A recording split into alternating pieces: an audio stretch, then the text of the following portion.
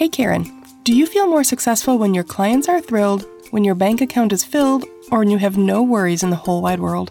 All of the above. Maybe when my clients are weeping at a beautiful video and thanking me. That's a whole lot to think about and manage. True. Maybe it's worth deciding what success really feels like. So that's what we're talking about today. The Speakeasy Podcast. Honest conversations about leadership and sanity in the creative industry. I'm Karen Steffel. And I'm Jen Estel. Managing creativity in business, we probably have an opinion on that.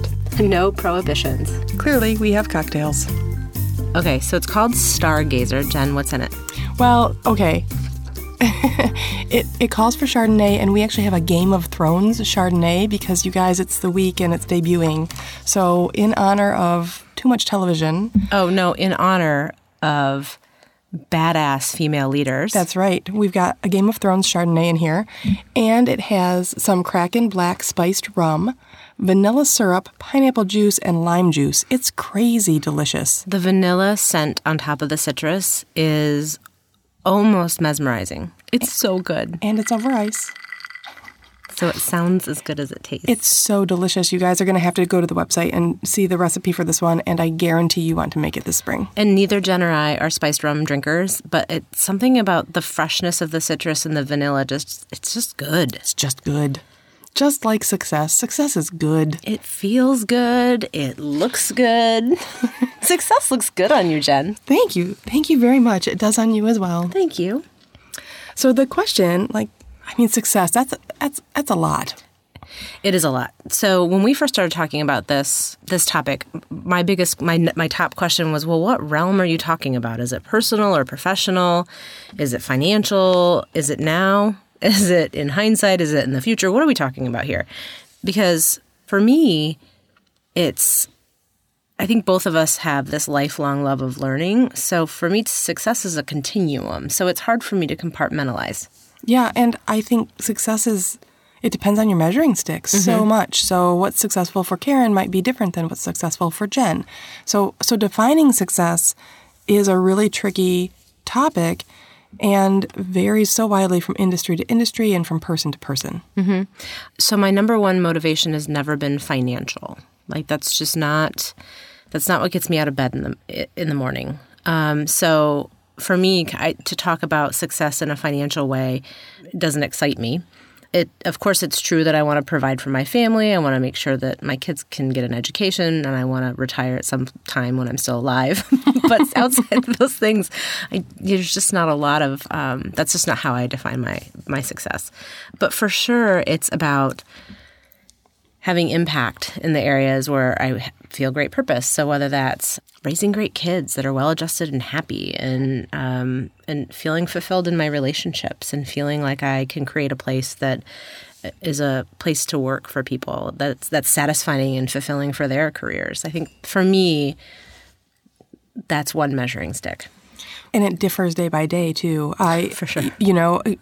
I could look at today and feel like I've had a very successful day, and tomorrow I could feel like I've had an utterly non-successful day. So there are those measuring sticks, like you said, being able to retire at a certain age that are long-term, and then there's the ones on a daily basis that make you feel satisfied or unsatisfied with where you are. So those measuring sticks, while they're different for different people, there are also different time measurements that I think matter. Yeah, and I think that on a day-to-day, it's hard. I think a day-to-day measuring stick of success is harder because you're looking at time under such a microscope that, for example, yesterday we had a shoot, and it's a brand new technology, brand new way of thinking and doing things, brand new way of delivering product. And so we're all adjusting, and it was emotionally taxing and felt really high risk and high visibility. And so at the end of the day, I felt really numb and tired and like I had nothing else to give. And so I wasn't sure at the end of the day whether I felt successful or not, even though I know that the shoot went really, really well. So it's just like to look at a blip in time is really hard measuring stick. Well, it's funny that you say it, because as you're explaining your day, I thought to myself, that sounds really successful. Yeah. And so, but you walked away from the day not feeling that way. Only because it was, I think we had all given it our all, and we were also tired at the end of it, like just emotionally drained. We had really given it are all. Yeah. And so, the feeling of exhaustion makes it hard to feel really energized and something to celebrate. It's like, I just want to go to bed. But I don't know, we do these honest conversation lunches from time to time with other women that we appreciate and respect in our community. And one of the things that we asked in our last lunch was, how do you define success? Because I thought it was fun to tee it up. And one of the answers came, and it kind of still sits with me. And she said, well, it depends on if you're building your resume or your legacy. And I'm paraphrasing, but really that's what that was. And I thought that was really poignant. And I think at the beginning of your career, sometimes that's what you're doing. You're trying to build that resume. But I think we're at the point where we can very gladly think about our futures or our legacies. Sure. I think building something that lasts is actually really important to me, and that there's a lot around my feelings of success in that way right now. But when you're young, that's not necessarily what you're looking to do. You're looking to grow and get a few feathers and notches in the belt and whatever other ridiculous metaphor I can find. But you have to think in terms of the different parts of your world and your different places in time as to whether it's a professional piece on that resume, or if it's something that you can look back and feel deep down like I've accomplished something and changed someone's world. And so a lot of it is just the lens through which you look at success, I think. Yeah, absolutely. I think we both align in that way, where we've moved away from maybe a more youthful or early career lens. I would admit that winning awards was really, really important to me at the beginning of my career, because it was the industry, bestowing upon me their appreciation or their, somehow their acknowledgement that we had done good work, and that felt really important. But we've talked about it before. I don't think that that's something that you buy into anymore. Not 100%. No, I mean, because when you are learning and when you are growing, that external validity is really, really nice. And clients love it, and it's useful. And the other advantage to awards, which I thought about a bit when you talked about your exhaustion at the end of the day, when you can get some days or months or even a span of much of a year of space to look back at what you've accomplished, you can see something quite profound. Mm-hmm. And that's the fun thing about award season, is it allows you to look back at all of the things you've accomplished and the fact that they're really meaningful. Yeah. But the thing is, I don't think people go looking for awards because they want something else to put on their shelf. I think perhaps they go looking for awards because it is a good reminder of the great work you've done for your client. Yeah, absolutely. And it's also a great way to cement your footing among your peers and be able to validate that there is an external lens saying that you're doing quality things. But I also think that can be done in lots of ways. It can. For me, I definitely have gotten a little past that award fever, but we've been in business for a long time. Mm-hmm. My current measures of success, though, are not having to worry whether it's about billing or tuition or who the new client is going to be or how to manage that HR thing. Getting to a footing where I'm confident about what's going to happen next, or where the answers are going to come from, or that I have a programmatic way to solve a problem, makes me feel very, very successful. And it's not so much about checking a box that someone else would recognize professionally. It's about feeling that I've solved a process and made it secure. No, that makes perfect sense. So then at some point you've gotten to this point because of experience, probably a little bit of failure, right? So what role does failure play in your experience of success? I think failure makes success much, much sweeter, don't you? Heck yeah. I think experiencing failure is so very important. And it's funny because we just had conferences with our teenagers. And my 15-year-old is so bright. And one of his teachers said, he's so bright, but he doesn't work very hard. And he won't learn to work hard until he fails, because he doesn't have to work very hard to do okay. So he's going to have to experience failure before it kicks him into high gear. That's a great explanation for what failure can do for success. Yeah, absolutely. And I just had a conversation about failure this morning with my 9-year-old, and it was something as simple as he knew he could take on something for extra credit, but it wasn't required. He didn't feel prepared, so he decided he wasn't going to try. And I just looked him in the eye and I said, I expect you to try, even though the teacher doesn't require you to try, because even if you fail, you grow. I don't expect you to succeed. Just try. But the success is in trying, not in succeeding, right? Absolutely. Yeah. It's would you rather get out on the skinny branches to reach up higher, knowing that that branch could snap, or would you rather stand on the ground and pick the low-hanging fruit? Right. It's true. And success is sweeter when there's some risk involved and some stretching involved. And I think when you measure success, some of it, the harder it comes to you and the more you have to work for it, the more cherished it would be. Well, absolutely. And then part of that is just the constant persistence that you need to finally achieve success or to consistently have success. And you have to practice persistence to have it, which is kind of a funny cycle. Well, and you have to have goals. I had a great conversation the other day with a business owner friend, and we're in very different industries, but our businesses have worked together in the past, and he was talking about how much he wanted to grow and his goal of being at around 90 people, which is a lot. He's almost halfway there, and I'm sure he'll make it because he's a determined and hardworking fella. And to me, 90 people would be terrible, and that's nowhere near where I want to be. And I was talking about being around a dozen people would be my ideal, no bigger than that. I'm very happy being quite tight with our team. And we just had a nice moment of, oh, isn't it neat that we both have really clearly articulated goals and they're so different and they're both successful. Yeah. And I mean, and so too, it's perfect that exactly what makes you feel successful and what makes me feel successful might be very far apart, but it's both success. And I think it's a good point on goals is that success is being able to even have these interim things, maybe the long-range goal is something quite big, but between now and then I have these other small goals that will make me put a notch in my belt each step of the way. Right. So let's talk for a minute about legacy.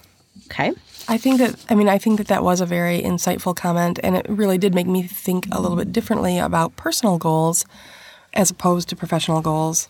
But I think in both personal and professional spaces, you really can leave a legacy if you want to. Absolutely.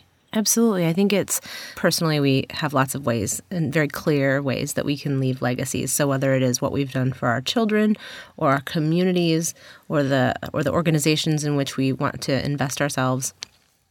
But I also think that professionally, our businesses can touch those areas as well.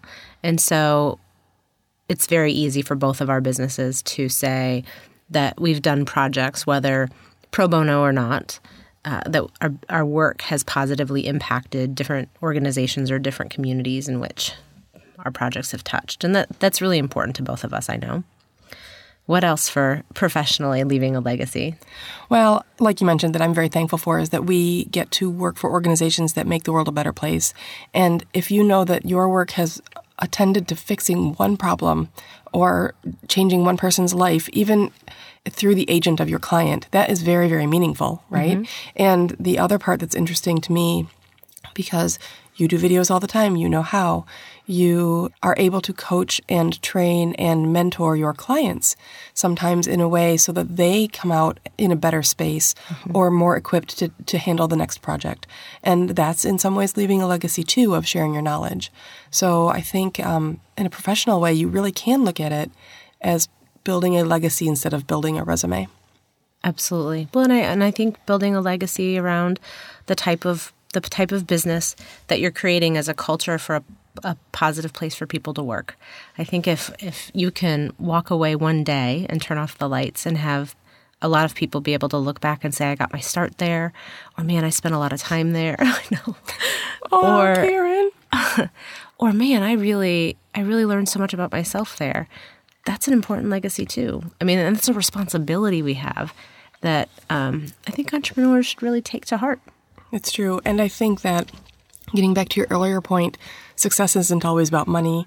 And of course, we all want enough to do the things we need to do.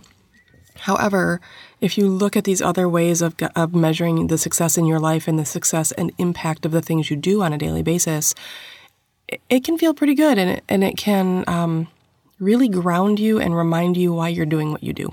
Well, and I think what I hear you saying too is that it's important to stop and take stock. It's true. we've talked sometimes about looking backward, not being very healthy, and not spending too much time in a rearview mirror. But the time you do spend in a rearview mirror really should be taking stock of the growth that you've had, the impact you've had on others, and the milestones that you've hit. And if you spend some time thinking that through, it really can change your outlook on the future. Yeah, taking stock of what you already have accomplished, maybe even in a moment of weakness, will allow you to regain your footing and then be able to turn around and say, no, so I'm already successful. What next? What next? There's always more. So if you're of a certain age and you feel like you haven't checked all the boxes, give yourself some grace. If it means that you thought you would have a house by now, or opened your own business and hired employees by now, or been retired by now, give yourself some grace, take that stock, and just, what next? What next? And be happy with the successes that you have today and thankful for the things that you have been able to accomplish. Many of us just don't have the time to really take that stock. And if you do, you can become quite thankful, and you'll realize that you have even more to share and that you've made it further than you ever thought you could. So, folks, I'm going to be honest. My drink is gone, and I'm going to go have another. Okay, so I'm not kidding.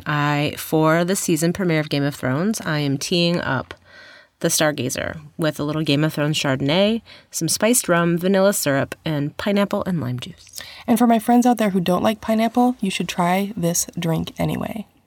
I have friends who don't like pineapple, and I just don't understand it. And they're still friends? Yeah, weird. So I would really love to hear from our audience and see what their successes are and what their measurements are and what's meaningful in their lives. Or people can also give some shout-outs to the other folks in their lives that have helped them along the way. That would be a really fun experiment to watch, too. That would be. Thanks for listening to this episode. We love to hear from you. Shoot us a message on Facebook, Twitter, or Instagram at Easy Underground.